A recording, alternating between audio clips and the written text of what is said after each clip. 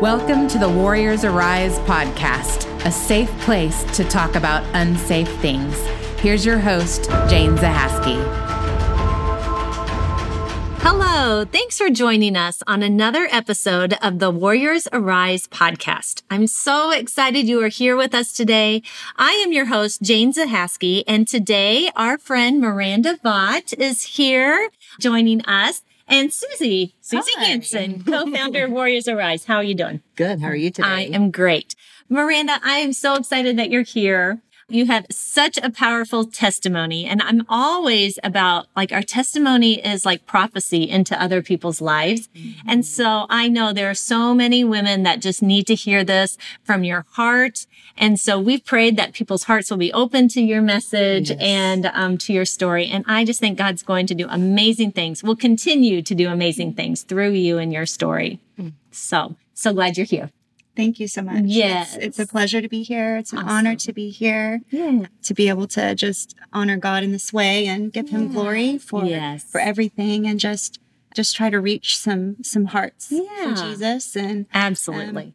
I love it. So I'm really, really glad to be here. Thank you for having me. Absolutely. So you're a new friend to us, but you and Stephanie go a long ways back, right? Oh my goodness. Yes. I love that. Yes. So she did send us some pictures though, and you have such a beautiful family. Thank you so much. So you're married, have 2 little boys and a sweet baby girl, right?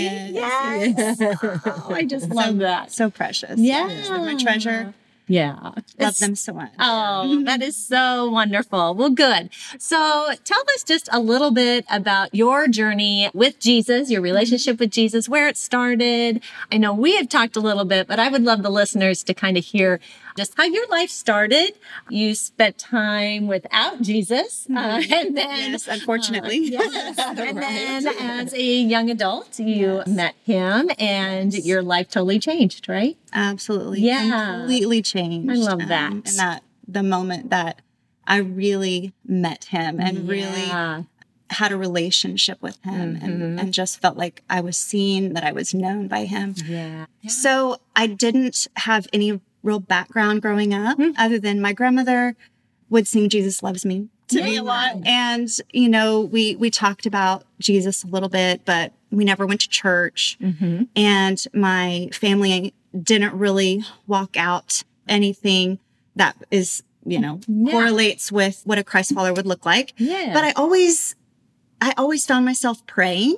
I was 3 when my parents divorced. And I remember becoming very afraid very early on in life. Just afraid that someone was going to come in and take me, or I just had a lot of anxiety when my dad was kind of out of the picture. And so I would pray when I would get scared. And and it always made me feel good. And then whenever I was, I think 9 or 10, my mom took me to a new babysitter, and she was a Christian woman. And she took me to church, and I remember going to Vacation Bible School. And there was something about that experience that made an impact on me. Wow. And that church I think it was a Church of Christ. And so there was no music, but there was singing. And we would memorize scriptures. And that one in particular, which this has kind of been my life verse because I always remembered it from that point on, was Joshua 1:9. Be strong and courageous, do not be afraid or dismayed. The Lord is with you wherever you go. And so I would speak that over myself a lot because I would sing it, as a little girl. And so I was speaking that. I just love that. How you just knew to start praying and to speak scripture over yourself. It was like in you. It was. I love it. It got implanted. That seed just took root. And regardless of all of the trauma and things that were going on in my childhood, the fact that I met that woman and God made that divine appointment, and I had that one little bitty seed, that one seed. And then from that point on, I was only babysat by her for about a year, and then no more influence of Jesus, no more church, nothing. I did try to go to a youth. I think I went to a Baptist youth thing, and I didn't know anything about salvation. I didn't know anything about anything. Yeah. And they asked, how many of you have been saved in this room? And I'm like, I don't even know what that means, Right. So a bunch of people raised their hands, and I was like the only one around me that didn't. And the pastor at the time, and my perception is probably different than what was really going on, but he basically said, so you realize that if you walk out this door and get hit by a car, you're going to burn in hell. Oh, gosh. And so I'm like, okay, I'm out of here. I really was curious and wanting, I mean, I'm here for a reason, you know, and then I was just completely condemned and felt unworthy and didn't understand. And from that point on, I had a really bad taste in my mouth for Christianity. You did. And that's about the time where I kind of really just went in a really dark direction. It was about 6th grade. Middle school's tough for everybody, but I had really, really bad just self-image issues, which I think every teenage girl does. But not having Jesus and understanding your identity in Christ is just brutal. And all of the things that people say about you, or, you know, then my father being gone, you know, blaming it, you know, did I do something wrong? Why? All these things that, you know, are going on. And so lots of promiscuity, lots of drug use, lots of alcohol abuse, anything that could make me feel good to get me out of my own head. I would hide in my closet. My next door neighbor was like, we're great friends now, but she was always my light. She was always like, hey, let's go do something. You know, I'm like, I just want to sit in my room. I don't want to be around anyone. Like, I don't want to be seen. I wore I covered myself up. Wow. I was just so disgusted with myself. And so, of course, I really, really yearned for the attention of men from and they were always older than me. And I would just go along. I mean, luckily, I still lost my virginity way too early, but I at least held out. I always had this knowing inside, you know, like, you really shouldn't do that. You know, it was God whispering to me. I didn't know at the time, you know, but I was in a situation where I had a boyfriend that was a lot older than me, and he was pressuring me to have sex with him. And I would just somehow or another, it would not work out, you know. But unfortunately, one time I went to his house and there was no one else around, and it turned into kind of a rape situation. It was kind of consensual, but then I said stop, and he was like, okay, I'm tired of you saying stop. Like, we're not going to stop. And so that really impacted me and scarred me and really had me have some big trust issues, but still like not worthy, or like still yearning for someone to just love me for me and not have it be about sex. But I had learned and been conditioned that was the only, like the one thing that I could get their attention. Right. And so that was always my go-to, but I hated it. I hated it. But it was just like alcohol or just like drugs or whatever. You're doing it so that you can be filled and feel worthy, or have a way to get outside of your own thoughts. You know, and to just feel. So lots of dark, bad decisions. Went through a really abusive relationship for 5 years with a man that I almost actually married. And it was at age 19. It was during one of our breakups that we had. I became pregnant.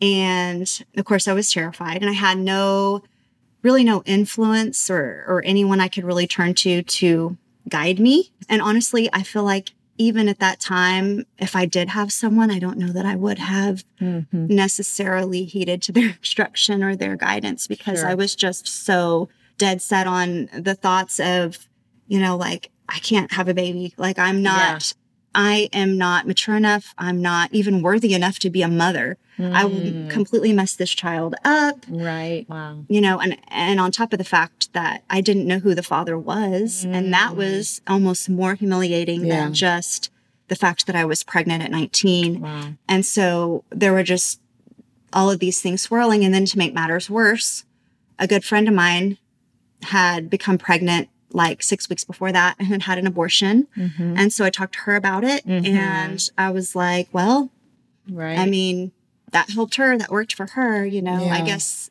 you know, and I didn't really think it through too much. I mean, I did, but I didn't. And I did make a phone call to Planned Parenthood, all places.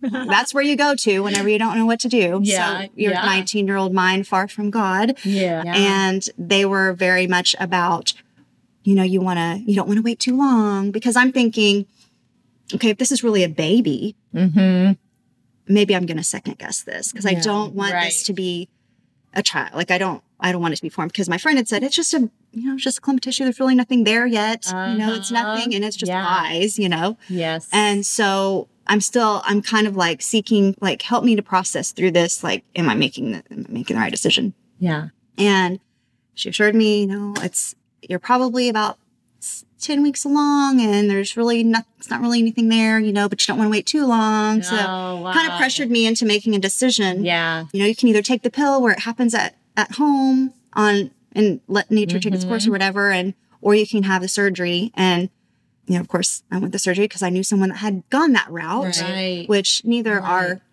good options, but that's at the time what, you know, I chose to do. Yeah. And so. Big decisions at that age and just so scary. Yeah, absolutely terrifying. Had to tell my job. I was a waitress at the time. Had to lie to say that because it was abrupt. It was, okay, I've got to do this tomorrow or you know, Friday. Yeah. Whenever they had it scheduled. And so I had to make up this lie about how I was getting a cyst removed and make up this false documentation from a doctor. I mean, it was just deception, lie after lie to cover up something that's so awful. Yeah. And went through with it. And really, it was just very numb, very, very numb.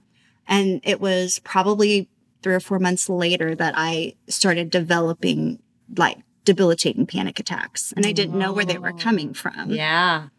And I went down that road, and I went down the road of starting antidepressants, which really just numbed and suppressed everything to where I was just steady. And there was no highs, there was no lows. There was the only time that I really even had any kind of reaction to what I had done was when I would be around other children. Like the medicine, the antidepressant, it could not suppress the natural maternal instincts that you have around kids. And you know what you've done. And you're always wondering, okay, my child would be about this age. And I was with my dad at a Mexican restaurant, and I looked around and every table had a child on a high chair that was about a year old and I just burst into tears and I'm just like, what did I do? You know, they would all be, and I just felt tormented, you know? And then it was finally, maybe this has something to do with maybe why I'm so depressed and why I was, at that point, my alcohol was so bad, my abuse, that I was getting arrested, multiple occasions, DUIs, minor conception. I was picking fights with people at bars. My promiscuity was off the chart, just completely out of control. And it wasn't, if I could say maybe 3 months after that encounter with being at the restaurant and seeing those kids, I was pregnant again. Oh, wow. And this time again, the same story. I didn't know who the dad was. I had narrowed down to 3, but I was just humiliated. And I was living in my parents' basement at that time. And there were no windows. And I just remember sitting down there and trying to figure out, like, you know, when my last period was and just stirring with all of these, like, oh my gosh, is it really happening to me again? Like, what? Wow. And at this point, I was so, you know, the first time was, okay, it's happened once, it's not going to happen again, you know? But this time it's like, I didn't want to tell anybody. Yeah. Because I was so devastated. And so I covered it up. There was one friend that I felt like I could trust, and I asked if she would drive me there and be my ride. And of course, the night before, we had partied and she didn't wake up. So I drove myself, which you're not supposed to do this. Right. Drove myself there. And my reasoning again was all the same things. You know, I was in college at that point. And I was like, how am I going to make it through college with a baby? Right. This baby deserves so much of a better person for a mother. You know, I've got to do this. I've got to hurry up and do this. Just get it done. I've already made this decision. I can do it again. So I'm driving there, and there's always people outside, which to me, in my completely far removed from God at this point, I got angry because I'm like, they don't understand. They're men. You know, they've never had to make this choice before. There wasn't people out there like there are now, which I love that. There's people out there that are praying and that are actually like, we will help you. These were people that were just condemning. Yes. Yeah. And so I get in there, and so that just makes me feel shame. Right. You know? And I get in there, and I'm just hanging my head and just bawling. Just crying. But I'm like, I have no reason to cry. Like, I'm here. I'm making the choice to do this. This is what I've chosen to do. Why am I going to, like, who's going to have sympathy for me? You know, no one, I felt completely invisible too. Like nobody, I felt like I was alone in there, but in all reality, I know that there were a whole bunch of people in there that day. And I think we were all just in our own, we were all drowning in our own shame and in our own, what we were about to do, whether it was the first time or the second or third or whatever. And just felt like nobody saw us and nobody cared. I mean, my friend, she didn't wake up to drive me there, and I'm there by myself, and I go back, and it's weird because it's such a post-traumatic type of memory that a lot of it I've blocked out. And but then there's pieces of it that are so vivid. The afterwards, and you wake up and you're experiencing the worst pain you've ever experienced. Emotional pain. And you're just like, what did I do? You know, and then drive myself. Nobody knows that I'm even gone or what's, you know, and so, but I have no, like, who am I going to go to cry on, you know, because this is a decision I made. And so of course, as you can imagine, the darkness of my path got worse and worse. And I graduated college, and right before I graduated, I met my husband, who is amazing. He is military. He had just gotten back from a deployment. In fact, I didn't even really ever want to date him. Because he was my first boyfriend in high school. He wanted to sleep with me. Oh my God. But I wouldn't allow him. And he was a gentleman. Like, he was like, okay, well, I'm not going to force you. You know, he's like, well, on to the next, you know? So I was kind of a little bit bitter about kind of how our relationship ended. Plus he had come back from a deployment, and I was like, I'm not trying to deal with all that baggage. You know, I've got my own problems. So he did have a lot of problems. His girlfriend, when he came back, he had been paying for her school and like paying for her way. And when he came back early to surprise her, she had another guy there. And so he's coming off of that relationship and very untrusting with women. But he knew, and he'll even tell you, like, he knew that I was going to be the one that he married. But he could also see all the brokenness. And he was not walking with God either. We were both on the same page with that. But he decided that because his ex-girlfriend was kind of still trying to talk to him and still all these things. Well, I ended up pregnant again, which I wanted. I was honestly so full of joy when I was pregnant, because I'm like, oh my God, like I want this baby, you know, like I'm thankful that I'm even able to have another baby, you know, with the fact that I've had those abortions. And then he told me, well, I'm supportive of the baby, but I think I want to go back and be with this other girl. Oh, wow. And I was just devastated. And I ended up in complete selfish reasons. I had this joy about how I'm going to have this baby and actually be with a man that is a good man. And I end up making this decision. And because I'm like, well, I've already done it twice, you know, same thing. And I did have one person that actually tried to talk me out of it. And it was his mom at the time. I tell her to this day, I'm thankful that she even tried to, you know, talk to me and encourage me. But I was so just dead set and numb and just, I was just dead inside. I really was. I was lifeless. I had I was just hopeless. And so he didn't want me, obviously didn't want me to do that. But I'm like, it's my body. I'm doing it. You're taking me. And that experience was the most traumatic because it was one where when I found out, I wasn't afraid. But then I end up defaulting back to what I knew. And so with that one, I was so ashamed that I couldn't even go back to the same clinic. I had to get it at one that was so far away from the one, you know, I was embarrassed of the people that worked there. Like, that's just that's how much shame was just heaping on me.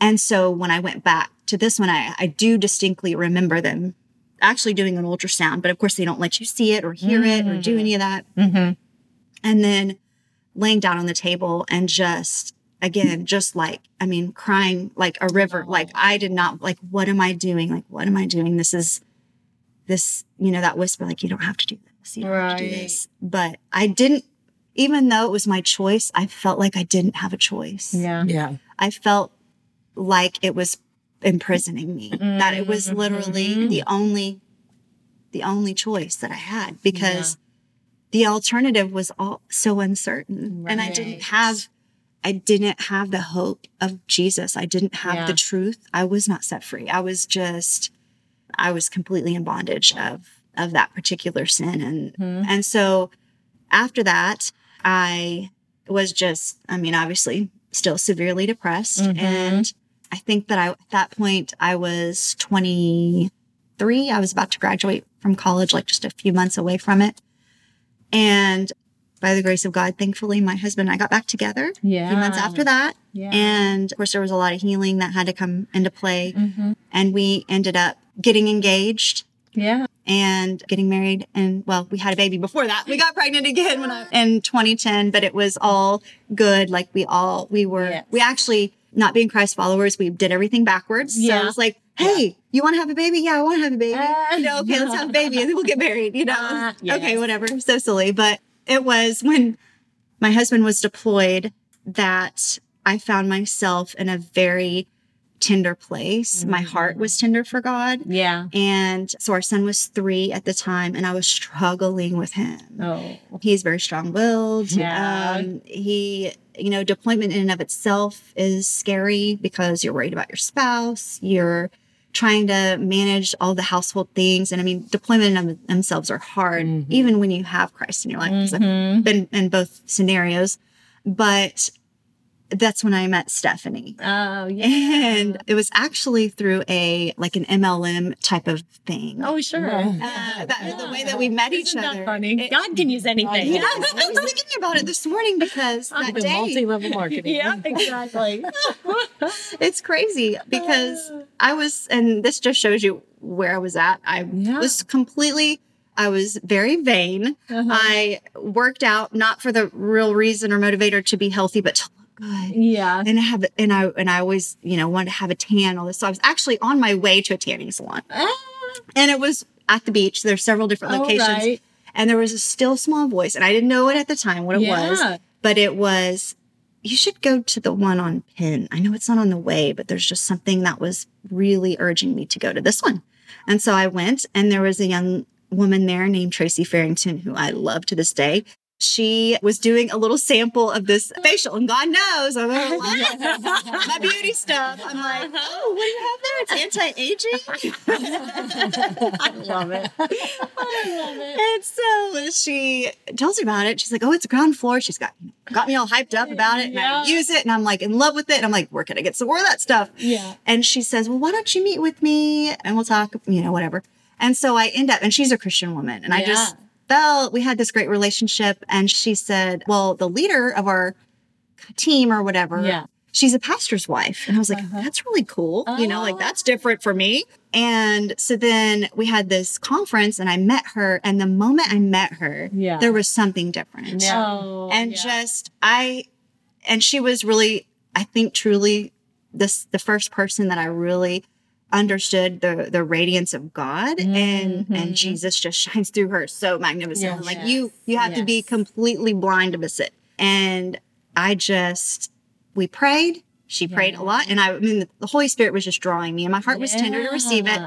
And she kind of asked me to come to church a few times, but I felt I don't really know about that. You're right. And then I met some more people that were Christian people, and I'm like, these people make me feel good. Like they accept me for who I am. They just love me for me. I was starting to have a community of really good people that I'd never had in my life before that didn't revolve around alcohol or drugs. Right. And I'm like, this is amazing. Yeah. And my husband's overseas and he's like, who are these people? He's protective of me. And he's like, who are these new people that you're just all about now? And I'm like, well, this one is a pastor's wife. She loves God. I'm going to start going to church with her. And he's like, really? You're going to church? Right. Okay. And so I went. It was actually just a women's deal. That's kind of what got me in the door. It wasn't a church service. It was like that Soul Sisters. It was a sisters maybe thing. Yeah. Soul Sisters. Yeah. It was amazing. And it was, I didn't even know what happened when we did the altar call. I was just like all in because God had been preparing my heart through Stephanie for months. And then the timing was perfect. My heart was ready to receive it. And I did receive it. And when I met him right there, like I was changed. I mean, completely changed. I wouldn't say transformed yet at that point because I still had a lot to learn. And I was the typical baby Christian on fire, but without any discernment or any wisdom. Like I was just in love with God, and I wanted everyone to know about it, you know? And so I did wait until my husband got back home to get baptized and walk through, you know, but obviously I got plugged into a life group with Stephanie and just, I mean, she literally has, I mean, I just have such a special place in my heart because God used her so hugely in my life, and she's discipled me and grown me. And that's one of the reasons why we haven't really been in touch in the last few years, because I'm like, she's like, okay, she's released. Like she's good. You know, I mean, she's, you know, just, I cannot thank God enough for her and for Stefan. Because it's just, they're just amazing people. And I love that as part of God's design. Like, we all go through things. Stephanie has shared her dark seasons and things that she had to grow through. And then God can use her. And just like you, like she can lead someone else to Christ. And just like everyone, that's what we're called to do. That's how God's kingdom works. And just like you now, you help others too. And you shine so bright. Like you're telling us about how dark that season was in your 20s. And I just look at you and I'm like, that is so crazy to even imagine, because you just glow and you're bright and you carry God's light. And that's part of his pattern. That's how he works. Yes. And that's the beautiful, just the beautiful part of it. That's what freedom feels like. That's what freedom tastes like. Absolutely. And that's how it just can carry on and on and on. The joy of the Lord is something that you can't ever get from anything in this world. It's just, it's unlike anything. Yes. Until you experience it, it's hard to wrap your brain around. And even when you do experience it, it overflows. And it does. It does. And that is so, so beautiful. Is there one thing that you would like to tell someone that may be walking that same path that you were in your 20s? Is there something you would like to say to them today? Well, I would definitely say that you are seen. Yeah. That God sees you. Yeah. That you are precious to him. That he's known you before you were in your mother's womb. He knit you together. Yeah. He has a plan for your life. And there's not anything that you can do. There's not any sin or any path or even anything that wasn't your choice. It was something that was maybe forced upon you or something that happened to you.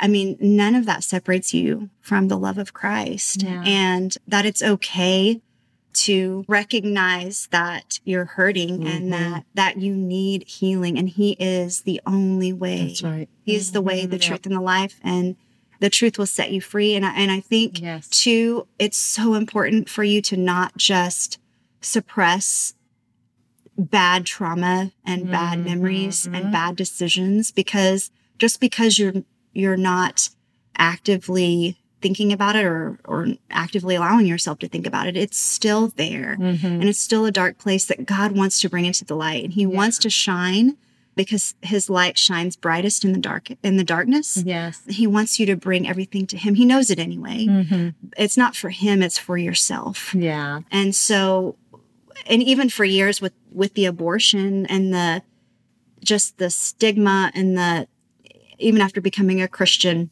it's something that you want to hide from yourself. You're like, I don't want to talk about that. You don't even want to think about that. And it's not ever that God is going to remind you of it, because God, the one thing he does is he forgets your sin. He remembers it no more. So he's never going to hold it against you. Now the father of lies will accuse you of it. Yeah. But you are completely cleansed and you're made new. You're not who that person used to be. Yeah. So all that to be said, I guess just know that God loves you and that you're not alone. Yeah. That he's always with you, but then there's also a community of people that have walked through very similar things, and God uses our pain for purpose, and nothing gets wasted. No tear gets wasted. Right. And no amount of trauma will go without him working it for good. Yeah. What the enemy meant for evil, the Lord will always turn it around for good. So just put your hope in that and just understand that God is for you. Yes. Oh, that is so good. So many great reminders. And thank you for speaking that into so many hearts today. And thank you again for sharing. And, I'm already thinking of some friends that I just want to share this with. And, we always like to encourage our listeners, share this with a friend and do it out of love. This is a sensitive subject, but that's what we're here for. We're here to talk about those things that kind of feel unsafe and feel taboo that you're not supposed to mention, but that's what the enemy wants us to believe. And so we're all for let's shed some light on it. And like you said, that's when the light is the brightest, is when it's in darkness. So thank you again, friends. Think about some others that you would like to listen to this message, that they need to hear this. Be sure to subscribe to our podcast so you don't miss any of our episodes. We have some great things lined up for you this summer, and we don't want you to miss out on any of that. So as always, I would like to remind you at the end here that it's time to rise up, warrior, and step into your freedom. Warriors Arise exists to educate and empower women to break free from the labels of their past in order to find hope, passion, and purpose. Thank you for listening to today's podcast. Remember, this is a safe place to talk about unsafe things.